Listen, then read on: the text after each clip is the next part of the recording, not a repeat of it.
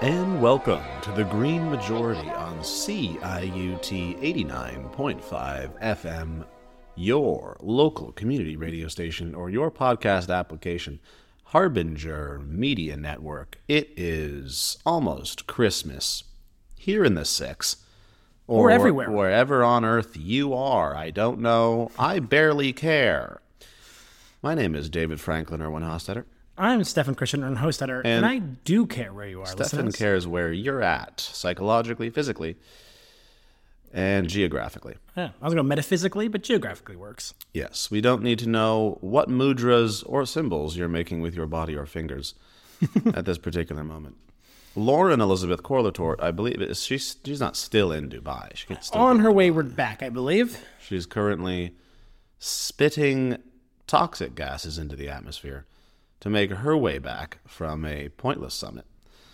It was not entirely pointless. As you will hear later in this episode, in fact, we do a deep dive. Oh, yeah. I'm using that term. With Mitchell Beer, the publisher of the Energy Mix, about COP28, its wins, its losses, where we go from here. So this whole episode, you're just speaking with Mitchell Beer about COP28. COP28, the emissions cap that was announced there, methane reductions that were also announced there, and then we even get into the fact that according to truly, honestly, in my mind, shocking reports from the Canadian government, that we as Canada are actually on target to hit our 2030 emissions goals, which I am blown away by. But they have the modeling that at least says that's true. Wow. I know. It would be the first time Canada has ever made its emissions targets. We've given ourselves so many attempts previously and missed every one. So if they made this one, it'd be the first time ever. So we're good to go, pretty much. No. We don't need to do the green majority. No. I mean, I do not think we are good to go. The targets, while existent, are not strong enough, nor should we believe that without this work that we are doing right now, we may not make it there. You heard it. We are placing brick upon brick of our utopian future. Exactly. That is on its way, inevitably. Yeah. And there it is. Mr. Mitchell Beer of the Energy Mix will be joining us for most of this program. Lauren Elizabeth Corlator, I guess, will be joining us in the new year. Yes. And we do hope you're enjoying your holiday season. And we're just going to talk slightly before Stefan gets to the Mitchell Beer, the pitcher of Mitchell, the pitcher of carbonated Mitchell. The Trans Mountain Expansion Project is going to boost the existing Trans Mountain pipeline's capacity by 890,000 barrels a day if it ever gets built.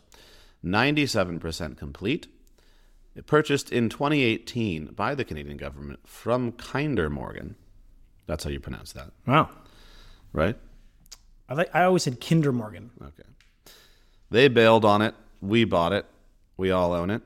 And they're continuing to... Not only is it now over $30 billion, not only is it costing way too much, but they're failing to complete construction without asking the government to change their permits, their licenses. So they keep wanting to alter the way they're constructing it because they're running into some problems through some hard rock in like Kamloops or wherever it is in BC that they're trying to drill this thing through now.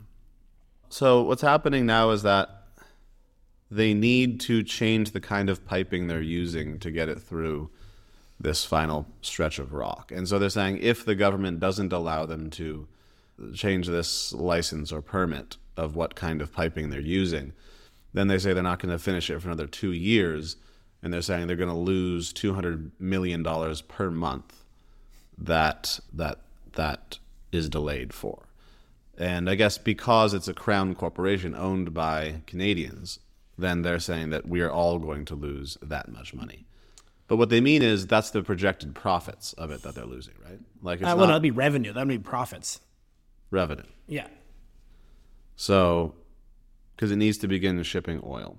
Yes. And what you're suggesting is that the reason it needs to begin shipping oil in order to get that revenue is that there's potentially some point in the future at which we'll stop pumping oil. I mean, that's what the Canadian government itself is saying, right? Like, When is that going to happen? Well, just quickly, a couple things here. First is to highlight the fact that, as you mentioned, the cost overrun here is from $5.4 billion, which is how much they said it would cost originally, to $30.9 billion. So it is 6 times more expensive than expected, in the billions. And part of the problem with this would be that they're in debt to build this. And so the revenue would be debt servicing as well. So the longer you are not making as much money, the more interest you're paying on that debt, etc. But also, for those of you who, as I mentioned earlier, will be continuing to listen to this Mitchell Beer conversation, you will hear us talk about the emissions cap that the federal government has announced for the oil and gas sector, which is this oil that would be being pumped through it. And to do that, the oil and gas industry would have to cut emissions by more than 1/3 within the next 7 years. And so the idea that we are looking at a expansion pipeline that will not come online potentially for another 2 years, that will triple the capacity of this ability to pump oil, in the face of the fact that we need to reduce our emissions from that sector, is already beginning to bump heads, right? And by 2030, conventional oil companies and oil sands producers and natural gas companies will collectively have to lower their emissions by 35 to 38% by 2019 levels. And so this flies in the face of all of that, right? Like, the government estimated that oil and gas itself would need to cut 42% of their emissions if they're to meet the climate targets by 2030, which we said they're theoretically on pace to do right now. But something like a gigantic pipeline may put that at risk. And then a couple things I just want to note for listeners that happened just after the conversation I had with Mitchell Beer that he wanted to make sure we knew about, because I recorded last Friday and this happened shortly after, is that within basically 100 hours of the COP28 being decided, the COP president, Sultan Al-Jaber, returned to his main job as the CEO of the Abu Dhabi National Oil Company. And he told The Guardian that his company would carry on its record investment in new oil and gas production. So this is the man who just finished running the largest climate conference we have within 100 hours of a text that says we must phase out fossil fuels, must reduce fossil fuels, which is one of the things that makes this text actually interesting and useful. That president immediately turns around and says, I plan on investing even more. And that follows a trend that Norway's oil and gas industry is projected to increase investment in 2024. The Organization of Petroleum Exporting Companies has predicted a healthy growth in global oil demand in 2024. The colossal fossil fuel companies Petrobras and Chevron and Shell are betting big on oil development in Brazil. The world's biggest oil refinery went into production. This is all within 100 hours. A UK company announced a new North Sea gas discovery, and an offshore gas operator in New Zealand said it had successfully increased its production. So despite that text, and again, you'll hear Mitchell sort of talk about the reasons why it's good, and the reasons why we saw some success out of it. The fight to prevent oil exploration increasing is only just beginning, I guess I'll say. And then lastly, Rig Zone, which is a fossil fuel industry newsletter, which you really think they would come up with a name that feels less evil than Rig Zone. But they have spun the COP outcome as a win for oil and gas. But U.S. climate envoy John Kerry has pushed back against that. However, these are some of the disagreements around COP that happened after the interview with Mitchell Beer. So I want to add that little bit of context before the conversation. Well, Rig Zone, they want people to read it, Stefan. They want boys who know how to use rigs and want to see that oil get pumped and sloshed through that thick metal pipeline and those beautiful pumping devices. I mean, to read their publication. Because some people, they actually respect the machinery. They actually respect human ingenuity and engineering. And they like what they do, and they're proud of what they do. That is undeniable. There are people out there who are rig heads, for sure. Exactly. Yeah. But it just seems as though nobody in positions of power or to make leadership decisions seems to know exactly what they're doing. I mean, there's just so many variables with every decision that I feel like they're always going with the least risky decisions, which end up being incredibly risky. Oh, yeah. So it's like they just don't have a handle. Nobody has the data. Well, I mean, or they don't want to have the data. They just don't want to do the work. This is the thing about this. And then our next week's episode, I have a full conversation with a friend of the show, Alex Temasoli, about how governments are over-relying on innovation, as I say, as I call it, versus elbow grease. Like, there's so much work we could be doing right now that would do so much good, but it's just like actually putting in the hard work to, say, retrofit buildings or change how our power grid system works or supports farmers in decarbonizing their efforts. Like, there's a lot of work to be done that just takes hard work and people power that we're sort of ignoring or hoping we can incentivize with the market in favor of this mythical innovation with carbon capture and storage or other things like that. I mean, you're just sort of waiting to be saved almost. It's like we're presuming we'll get a Deus Ex Machina that will show up and save us all rather than putting in the hard work to actually get the work done, which that's what people seem not want to do. You want to throw us to music break?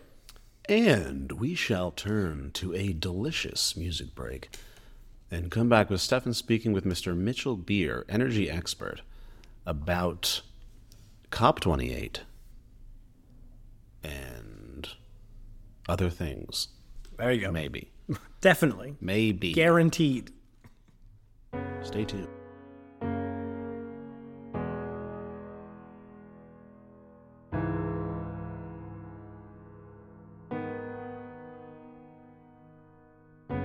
First life, he came into this world, was born 9 in the morning, there was nothing expected. First God, a symbol he would bow to, proud to worship everywhere. This is my life, this is my life.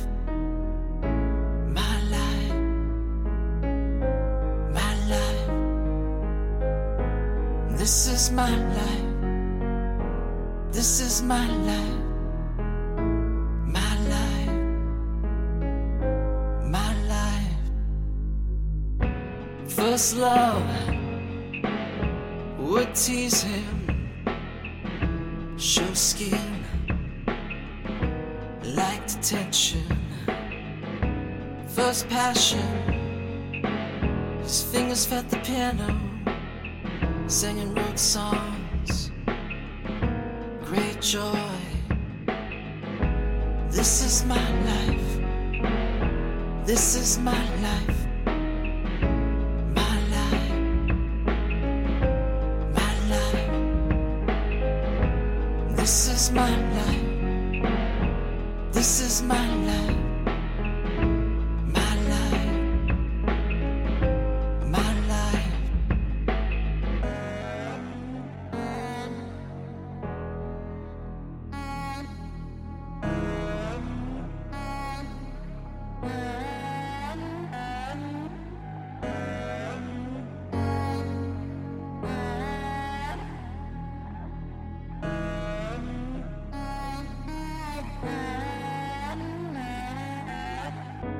First drink, forbidden, flavor was sweet, he barely stood.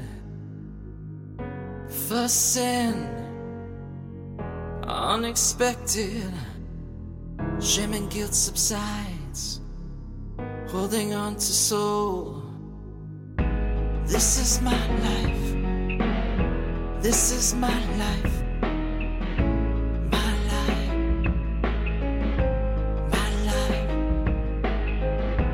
This is my life, this is my life, my life, my life.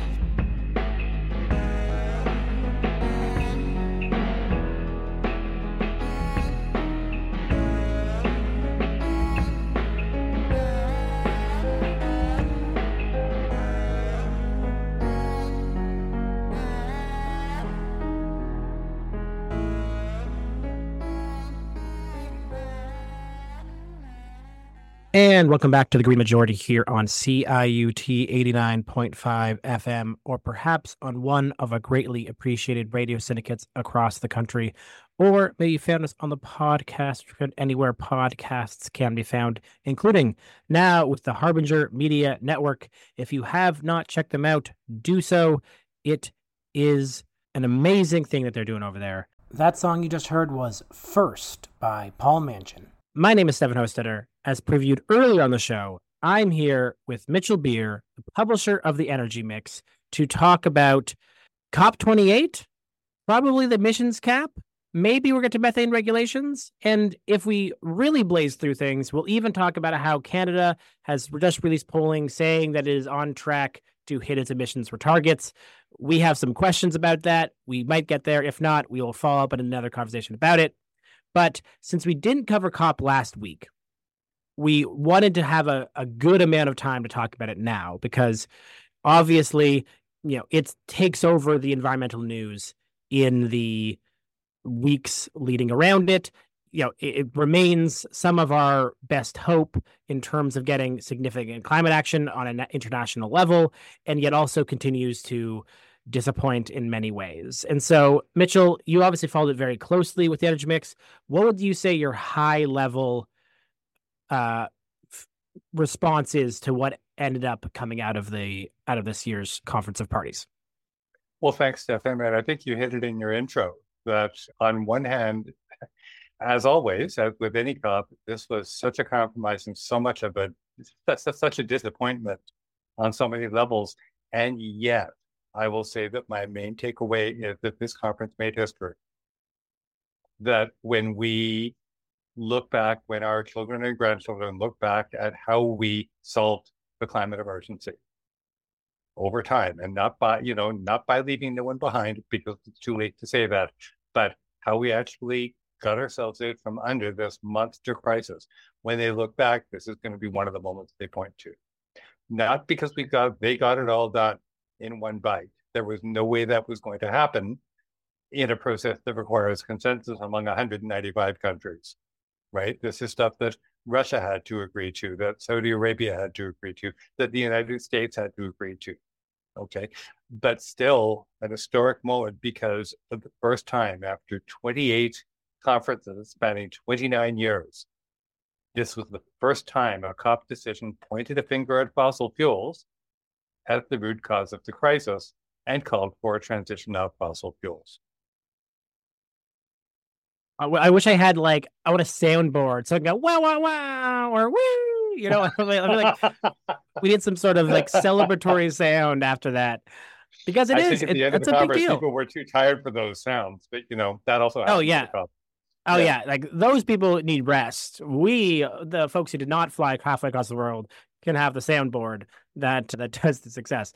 But I mean, obviously that is huge. It should have happened many years ago, but the fact that it finally is in the language, and I know we've talked about it for years and years about how it almost got in, it got removed. It's been pulled out of so many previous versions. So to actually have it in there is a win, even if it's small. There is no way it should have been this difficult. Having nearly 5,000 fossil fuel lobbyists on site, studying the field. They weren't there on vacation. They were doing their work, doing their job. So, right through this process, look at decades of climate denial funded by Exxon and other big fossil companies. That buys a lot of confusion and delay, and it's still buying it these days. And yet I keep defaulting to the negative which is legitimate, when at the end of the day, the language is in the text. There is a lot of language to weaken it. There is a lot of language to qualify it. But if you're looking for a top-line message coming out of the conference, the message to countries, the message to investors, personally, the message to industries outside fossil fuels that are trying to do their strategic planning 5 and 10 and 15 years down the road, the message to all of them is we're at the beginning of the end of the fossil fuel era. There was a moment after the Paris conference, and I hope I'm not thinking back to it too much, but I don't think so. Paris was the same kind of moment. It was a milestone in human history, and it was a really weak outcome in so many ways. And at the end of the conference, the head of the European Coal Association, who astonishingly still has the job 8 years later, even though this email he sent to his members was leaked to media, but Euractiv reported, and we immediately picked up the story, that the head of the European Coal Association wrote to his members with a message to the effect of, you might be pleased and satisfied that the Paris COP came up with such a weak outcome. Don't be. He said, we will be hated and vilified as slave traders were once hated and vilified. Slave traders. 8 years later, there is reference to transitioning off all fossil fuels, not just coal, but oil and gas. And not predicting any literal comparisons between oil and gas companies and slave traders, although there are parts of the world where I bet that fits right now today. But some of the one piece of the very arcane language that you hear at a COP conference is the direction of travel, right? And you could fill a whole dictionary with COP jargon and with UN speak. But direction of travel is what people put a lot of stock into. And the direction of travel here is, again, we're finally recognizing that fossil fuels account for about 75% of this problem. We're not going to solve it without phasing them down and phasing them out. The conference spent 2 weeks debating whether and how to call it a phase down or a phase out. Loads and loads, avalanches of news coverage from the conference site going all around the world carried the language that normalized the idea that we're up to phasing down and phasing out fossil fuels. That language didn't make the declaration. But it's only a matter of time before it does, and it's only a matter of time before the shift away from fossil fuels that we're already seeing starts to be accelerated as a result of this week's conference outcome. Well, that's huge, right? And although I do remember hearing a little bit, and I'd be interested actually to hear your thoughts on how did we get there? It's a real roller coaster at any conference like this. And again, this goes back to the fundamental structure of a UN climate conference, where every country, every block of negotiators, every negotiating block of countries has to agree, or at least agree not to disagree. They have to get some degree of consensus on every word in that document.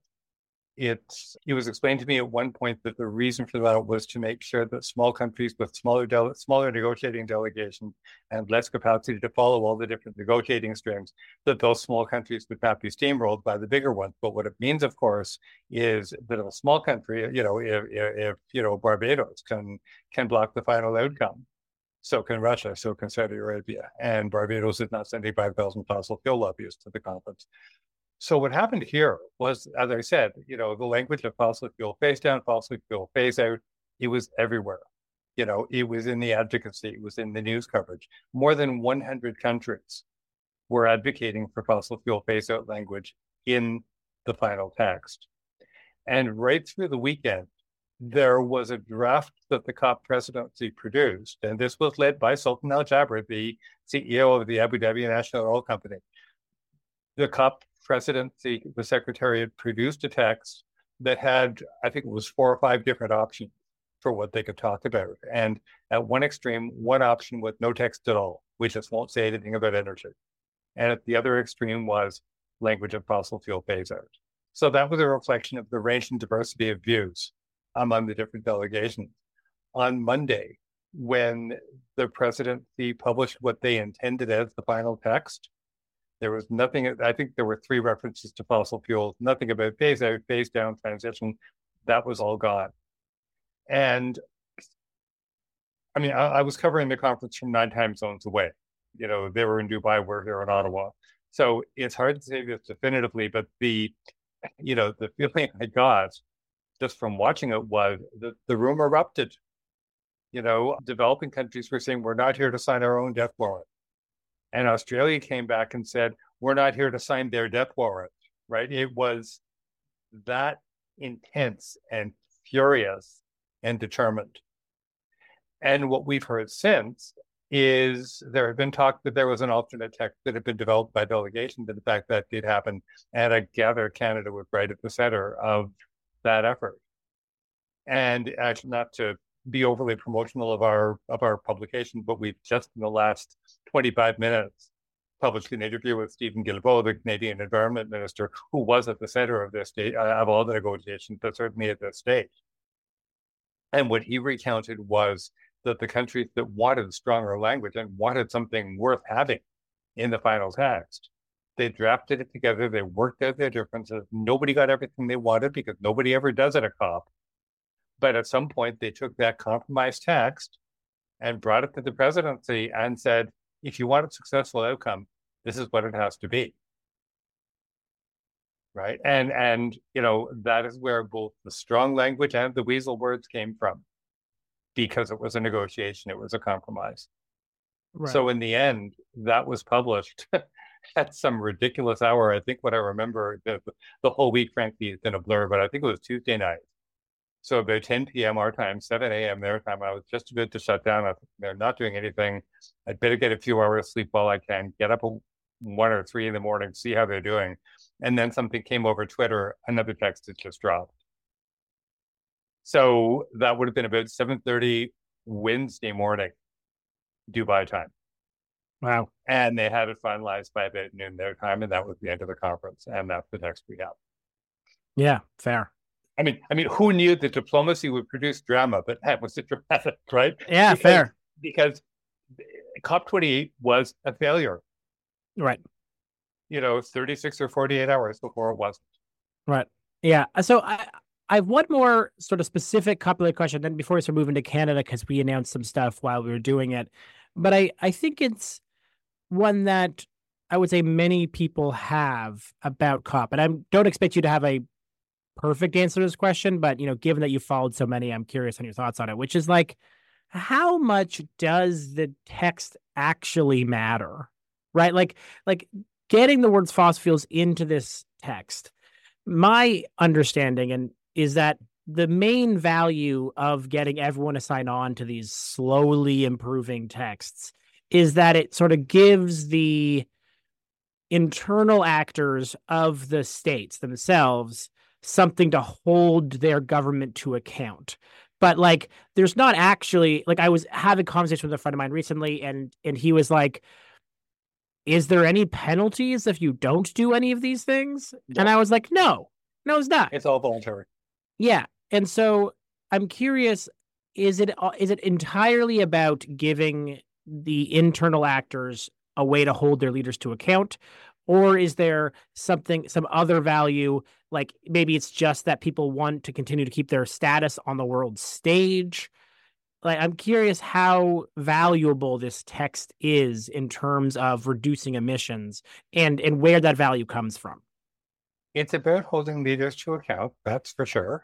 Think about it in a Canadian context to think how tough that is to actually deliver on in the real world, and recognize it in Canada, at least for now.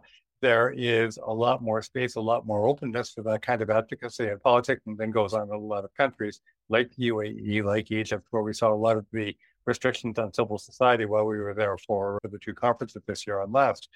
But in Canada, where, we can get out to Parliament Hill, we can lobby our MPs. Still, the sort of the hardcore climate advocacy that says, you made a promise is a promise. It will run up against opposition from the Alberta and Saskatchewan government that are increasingly isolated by this kind of COP decision, but they're still out there pitching. It'll run up against the fact that most of our friends and neighbors and colleagues and family probably are not going to be thinking about climate change as their top issue right now, because of affordability, because of the housing crisis, because of inflation. And both things are true. That yes, climate change is an overarching global emergency that makes all of those things worse. And it's also true that for people who are, working 3 jobs to get by, or routinely having to choose between food and fuel, we're not going to break through. At least not with a hardcore climate method. I think there are ways of connecting and aligning with that, but it's not by saying, hey, what have you done for the COP outcome today? So I think, back to that language of the direction of travel. I think I've come to think that although the grassroots and civil society action around the COP is fundamental and absolutely essential, in itself it's not enough. And where the signaling actually happens is when a steel company gets the message that, yeah, fossil fuels are going to be more volatile and I won't be able to control my pricing and my supply chains as clearly as I used to be able to because fossil fuels are on the way out. Okay, I guess we need to start looking at electrifying our steel mill. And it's never as simple as that, but it's one of the factors that will say to the industries that depend on fossil fuels, that will say fundamentally to the financiers, like the Royal Bank of Canada, which is the world, not just Canada, but the world's biggest fossil fuel investor right now, fossil fuel funder. It'll say to the RBC, you know what? It can't just be talk, it has to be action because your investors are going to figure this out and start demanding it. So in their own terms, in their own interest, they need to start taking action on this. And a COP decision that actually acknowledges that can have that impact, just like the International Energy Agency did about 2.5 years ago, when for the first time they published a net zero scenario and showed exactly what it would take to get to 1.5. And the IEA is going to juggernaut for this stuff since. I don't, no one should expect to agree with everything they say, but broadly speaking, they've been fabulous and long overdue. That's the kind of thing that gets taken seriously by the business and industry decision makers who, like it or not, right now with the society we've got, are going to be really influential in either making this transition happen faster or in really slowing it down. And the COP outcome has an impact right there. Awesome. That's helpful. Thank you. So we're going to go to a quick music break, and then we're going to come back to talk about Canada because we did use this time to announce an emissions cap that we want to get to and a couple other things. So we will be just at a music break, and then we'll be right back with Mitchell Beer to talk about the emissions cap and all those things. Take us away.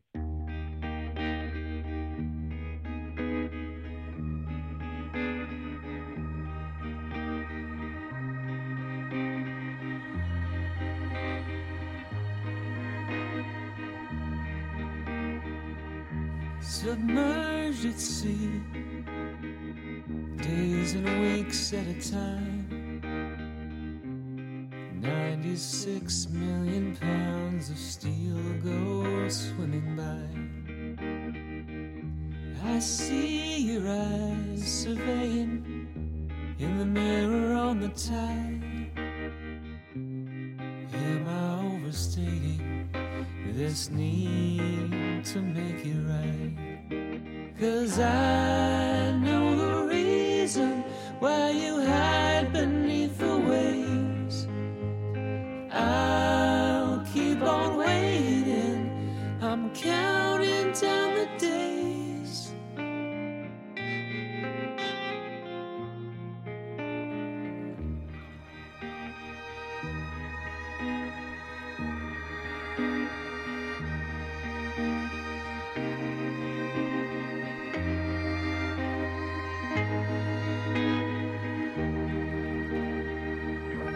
We spin the air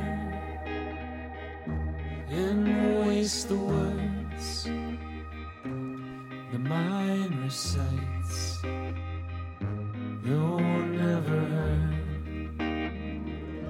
Good night again to this lonesome crew.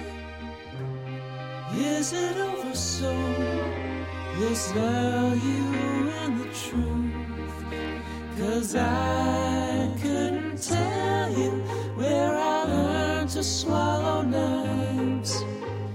Please, can you help me?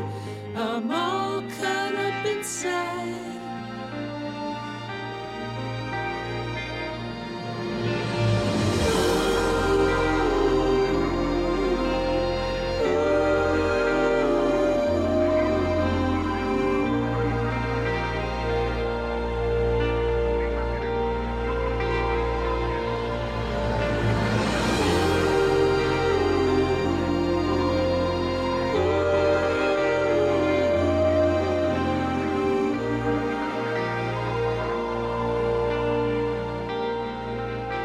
And welcome back to the Green Majority here on CIUT 89.5 FM, or perhaps one of our greatly appreciated radio syndicates across the country, or may find us on the podcast, which may be found anywhere podcasts can be found, including now with the Harbinger Media Network. If you're just joining us, my name is Stefan Hostetter, and I'm here with Mitchell Beer, the publisher of The Energy Mix, with our now monthly check-in on things about energy and Canada, and we're still looking for a name. So if you have a name, let us know, because it'd be more fun to have a name for the segment. Thanks so much for being here, Mitchell. We are going to talk about the emissions cap, as this was Just before you do, you forgot to mention the fabulous prize we have for whoever comes up with a name. Oh, what's a prize? First prize is a free subscription to the Energy Mix, which is already free, by the way. Second prize, 2 free subscriptions. Ooh, that is quite the offer, everyone. So you could get, if you have 2 names, we'll give you 3 subscriptions. You know? Hell, sure. Why not? So keep giving them away. This all comes into that. Be careful what you wish for. Exactly. I mean, I think I'm technically actually subscribed to at least 2 email addresses. So I think I personally do currently have 2 subscriptions to the Energy Mix. And we appreciate every single one of them.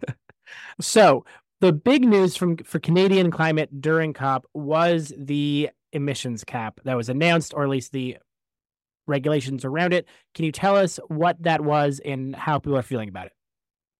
So the federal government has been talking for years, not months, and has been working really hard, in fairness, for years, not months, on a measure that would set a regulated cap on the climate pollution that the oil and gas industry can produce. It's really important to specify right off the top that this is not the federal government trying to regulate oil and gas production. That's what the industry is claiming. That's what its supporters in the Alberta and Saskatchewan government are claiming. But in fact, under the Canadian Constitution, there is absolutely no way that a federal government can or should try to regulate production of any natural resource, including oil and gas, because that falls squarely within provincial jurisdiction. What they can, however, do is regulate pollution. And so that's the intent of the emissions cap. What happened before the COP and on the way in was that the Environment Minister, Stephen Guilbeault, was saying, he said a few times that he would have been shocked if the announcement hadn't happened by the time the COP was over. Climate hawks, civil society people from Canada showed up in Dubai. I mean, just pause on the moment that Canadians were making the fashion statement at Dubai. This is not the way I normally expect it to show up internationally, but maybe that's just me. They had this very cool and stylish emissions cap. It was a baseball cap with the word emissions on it. And we saw in photos on social media that the cap was making the rounds. Caroline Bruyere, the executive director of Climate Action Network Canada, had one on a social media post. And then when she did a fireside chat with Minister Guilbeault early in the conference, he presented him with his own cap, but said he didn't get to wear it until they actually introduced it. They did introduce it. I think it was on about day 7 or 8 or so of the conference. It was actually a really long news conference between Ottawa and Dubai involving a total of 4 federal cabinet ministers. And what they basically announced is that they're introducing the framework for this. They're going to consult further. They're going to make sure that this works for everybody. And the intent is to get it introduced while this government is in place while this government is in power. Awesome. And so, can you tell us what it is? Like, what's the goal here? I heard, as with all of these things, I've heard conflicting feelings. You know, it's like great to have, but I also, and correct me if I'm wrong, read that despite sort of the Alberta and Saskatchewan governments sort of saying like, "How dare you," that the actual cap sort of floated was high enough that whatever the Pathways Alliance had said they would do would already meet it?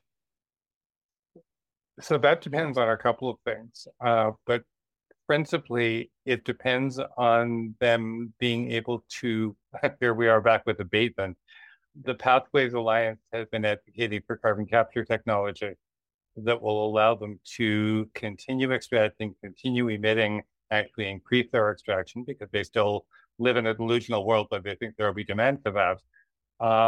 And that's okay because we'll capture the carbon and bury it underground. never mind the 80% of the carbon in a barrel of oil that gets emitted after that oil is sent down a pipeline or in a tanker, reaches its end user, and then it's used as directed, right? So, Fry Up the Planet would use as directed is a really good sales line. I wish they would use that. But the other issue that they're up against is that the carbon capture and storage industry is 50 years old. They still cannot make a promise or keep their keep a promise or keep to their target, hit a target. They cannot come in affordably, which is why the industry is going after the federal government and the provincial government for even more subsidy. And the only way Pathways Alliance members can fit within the cap and meet their own goal, which is to increase extraction, is if they can capture the carbon, do it affordably, do it reliably, actually keep it captured, keep it sequestered. And all of those, to one degree or another, are technical questions that in 50 years the industry hasn't answered. There was a release last year from the Institute for Energy Economics and Financial Analysis. And yes, an organization by that name actually exists. And by the way, they absolutely rock every single day. And they did a survey of the 13 top carbon capture projects around the world, the flagship projects, that among the 13 of them accounted for just over half of the global carbon capture capacity. Of those 13 projects, to one degree or another, 10 of them were a failure. And I keep thinking that if the solar industry or the wind industry or the energy efficiency industries were to come forward and say, hey, look, here's our performance records. We managed to succeed 3 out of 13 times. Come on, fund us. Come on, get on board. It's the revolution. We'd be laughed out of the room, and rightly so. Because solving climate change isn't just about nice words. We actually have to have stuff that works. And thank goodness, energy efficiency, solar, wind, increasingly battery technology are practical and affordable and ready for prime time, which carbon capture isn't. So that's, to my mind, what the base of the problem that, this emissions cap brings into focus, the fact that the industry is not ready or competent to cut out the emissions, but it needs to. And now they're going to be held to account for it. There is, I think, a really legitimate concern that if new fossil fuel capacity, whether it's extraction, whether it's refineries, if this new capacity is put in place on the promise of carbon capture, and then as folks are predicting, the carbon capture technology fails, it isn't as though, first of all, it'll take years to track that because we'll have to get through the obligatory spinning greenwashing to actually establish that the plant isn't working as directed or as it's supposed to. But then the argument is, do you really think anyone's going to close down that capacity once it's been built? So at that point, carbon capture becomes a false solution that is an excuse for another, multiple decades of emissions. And that's a risk we have to be really watchful for and make sure that doesn't happen. Yeah, for sure. And it's funny, our next week's episode we're playing a bit of a game with a friend of the show, Dr. Alex Tavasoli, where we talk about the sort of difference between the elbow grease approach of climate action and the innovation approach to climate action, and how much it feels like the, private industry and the incentive structure that government sets up so often is just trying to really focus on the innovation side of things rather than the elbow grease side of things. And, carbon capture and storage is obviously such a big piece of that. It's like, well, we can just innovate our way out of this instead of just doing the thing where we stop using the stuff, right? Like it really is like you're trying to it's like the magic behind the curtain kind of situation. Yeah. It's funny. I agree with you that is what the language of innovation has become.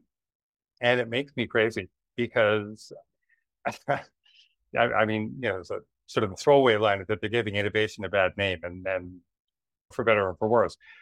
But what strikes me about that is that there is a hell of a lot of innovation, lowercase I, on innovation, behind the real legitimate technologies that are practical and affordable and ready for prime time and ready to get us where we need to go.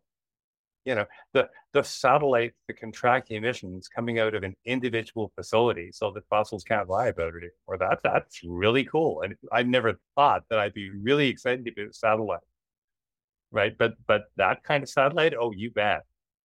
The innovation behind, a solar panel that has panels both on the top and the bottom, or a wearable panel, or flexible panels, or building integrated ones that are on the side of the building instead of the roof. The innovation that it took wind in my lifetime to get from the point where if there was a 200 kilowatt, so 200,000 watt wind turbine that actually managed to stay up in a stiff breeze, it would make the front page of the publication that I worked for in the 1970s. Now we're at 14 megawatts. That's 14 million watts, and they're out in the ocean, and they come in the multiples and by the dozen. We don't even write about a 14 megawatt wind turbine because it's not used anymore. So to me, the differentiator between that kind of innovation and the, sort of stuff behind the curtain is, it actually goes back to a quote that I heard many years ago, and that is that if you've built your castles in the air, your work need not be lost. That's where they should be, but now put a foundation into them. And that's not the kind of quote you would necessarily expect from Henry David Thoreau, but that's who it came from. And the difference with the renewable technology is that they've actually sweated the details. They've actually bothered. They've actually done the costing. Not like this stuff that the fossil industry is pitching at us as supposed solution. Yeah, for sure. And that's not to say the renewable industries are perfect. Nobody is. Right. Right. But the comparison makes them look pretty damn perfect. Yeah. Well, and to go back to where you're talking about what happens if, solar industry didn't hit all its targets. What's interesting is that quite consistently, solar and wind and renewables have actually beaten most targets, right? Like, how often has the IEA underestimated how much will be online or the price? Always. Like, every time, right? They're constantly beating, and yet there's still somehow this idea that renewable is expensive, so we have to find another way. And it's like, no, it requires you to change who holds these power structures, and that's what they don't like. But I want to get to the methane regulations because obviously that has a lot to do with oil sands and would not be solved by carbon capture, but really, really ends up being huge. So can you talk about those and how those were announced? Very briefly, the regulation is finally out. It's something else that they've been talking about and working on it for a long time. Canada is pushing for a 75% reduction in methane emissions from fossil fuels by 2030. I'm sorry, I didn't have a chance to check this before coming on the air. I think that's a world's first. There are a few different world's firsts going around, frankly, and I think that was one of them. And we've been hearing and saying for a long time that the technology to control methane is available. It's just that companies aren't going to do it voluntarily, which means they need to be regulated to do it. That's what regulation is supposed to do. So now the regulation's out. It's not in effect yet, but it's in, it's been developed. It's in play, so to speak. And the target is 75% by 2030. And that's something to be proud of. It really is a big thing. When the Intergovernmental Panel on Climate Change released its final assessment report last March or April from the current round, they basically identified solar, wind, and methane controls as the cheapest pathways to get the deepest emission reductions by 2030. And by the way, they identified carbon capture and small modular nuclear reactors as the most expensive and least promising options, which of course is why we want to website them, right? But solar, wind, I think energy efficiency was on that list. It should have been if it wasn't, and methane. And we're doing it. Let's mention as well that one of the really big milestones, big achievements from COP28 that has been totally submerged by the conversation around the transition off fossil fuels is that the text does talk about tripling global renewable energy capacity and doubling the pace of energy efficiency improvements by 2030. And that's massive too. Yeah, for sure. We're still a little bit stuck in this world where energy demand is increasing as fast as we get renewables. And so we're not doing too much at eating away at the actual fossil fuel use. And so the tripling is going to be necessary to actually really begin to eat away at that actual market share. And again, the doubling of the pace of energy efficiency, right, for sure, really crucial to that. And to your point that demand keeps rising, for decades, not years. I can tell you that energy efficiency has always been the last thing anybody mentioned, the last thing anybody thought of. And I've just done that to you here, right? We're almost done, and I finally remember to mention it, right? But it's also often the cheapest thing you can do, because the cheapest unit of energy is the unit that you never ever have to generate, transport, consume.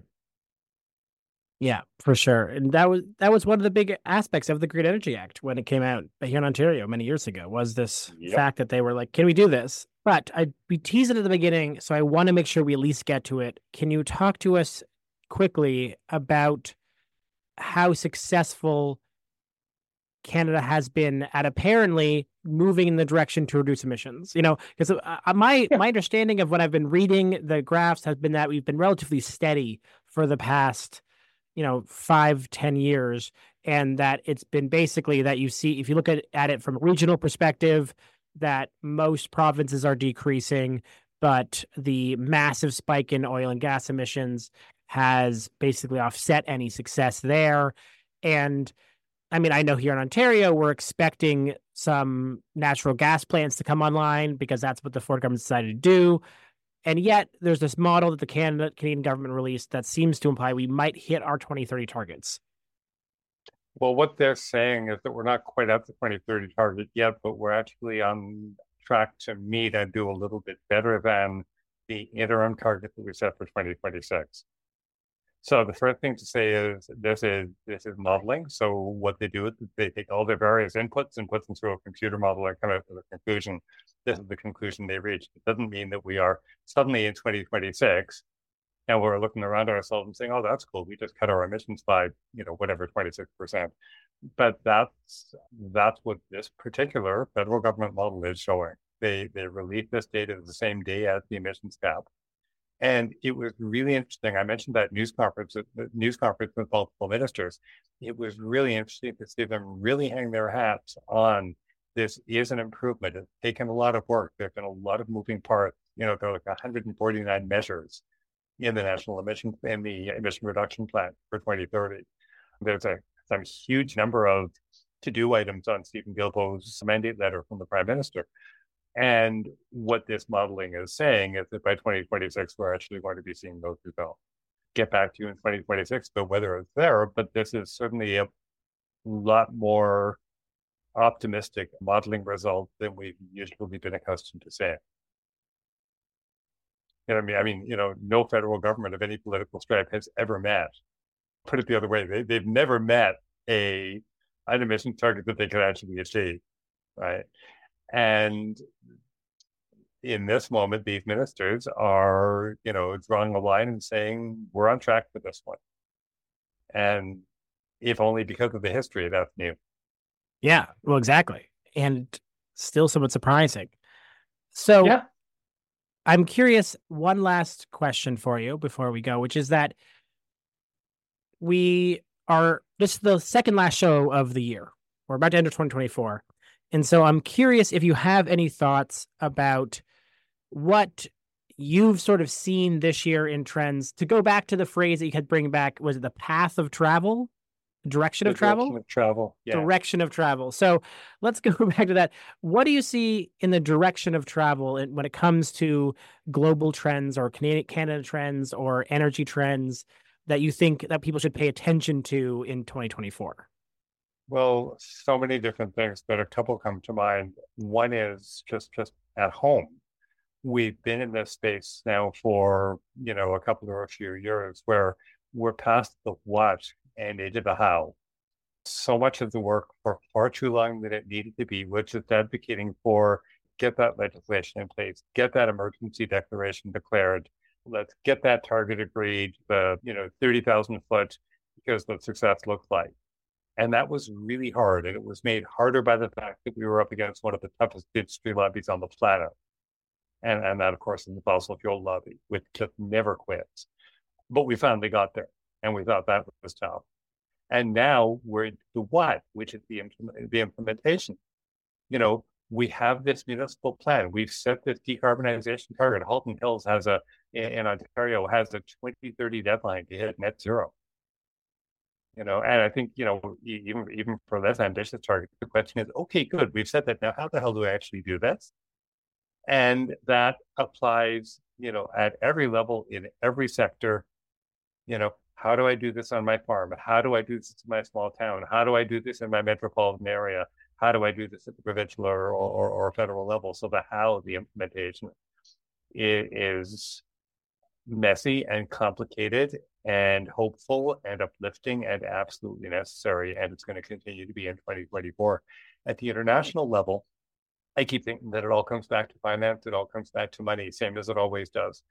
At one point, the negotiator from Uganda was saying, sure, we'll agree to, I can't remember if she was referring to transition or phase out at this point, we'll agree as long as the rich countries go first and we get to develop our resources the way we want to for a while, because if not, you're just consigning us to poverty.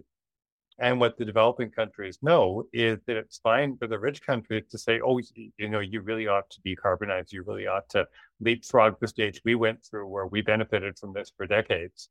And then we're asking you to stop right away because you're on the front line of the crisis, but not handing over the dollars or even the financing terms that would make it possible for those countries to make the transition and build their economies at the same time.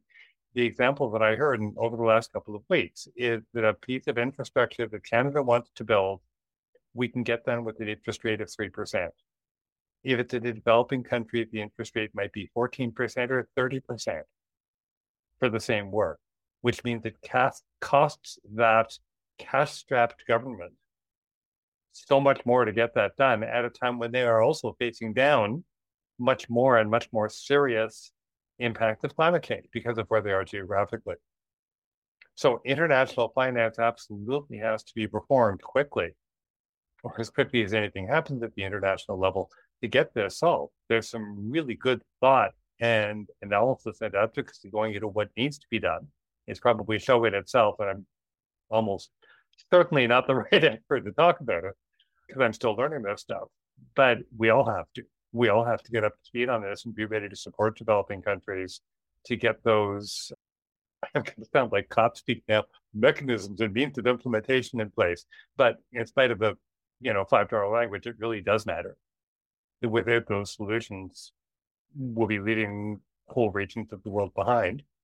And no one should expect anyone to agree to that, nor should they. Amazing. Well, thank you so much. This has been Mitchell Beer, the publisher of the Energy Mix, with the unnamed Energy Mix check-in. We will be back next week with a special episode with Dr. Alex Tavasoli. My name is Stefan Hostetter. This has been The Green Majority. Thanks so much, everyone, and see you next week.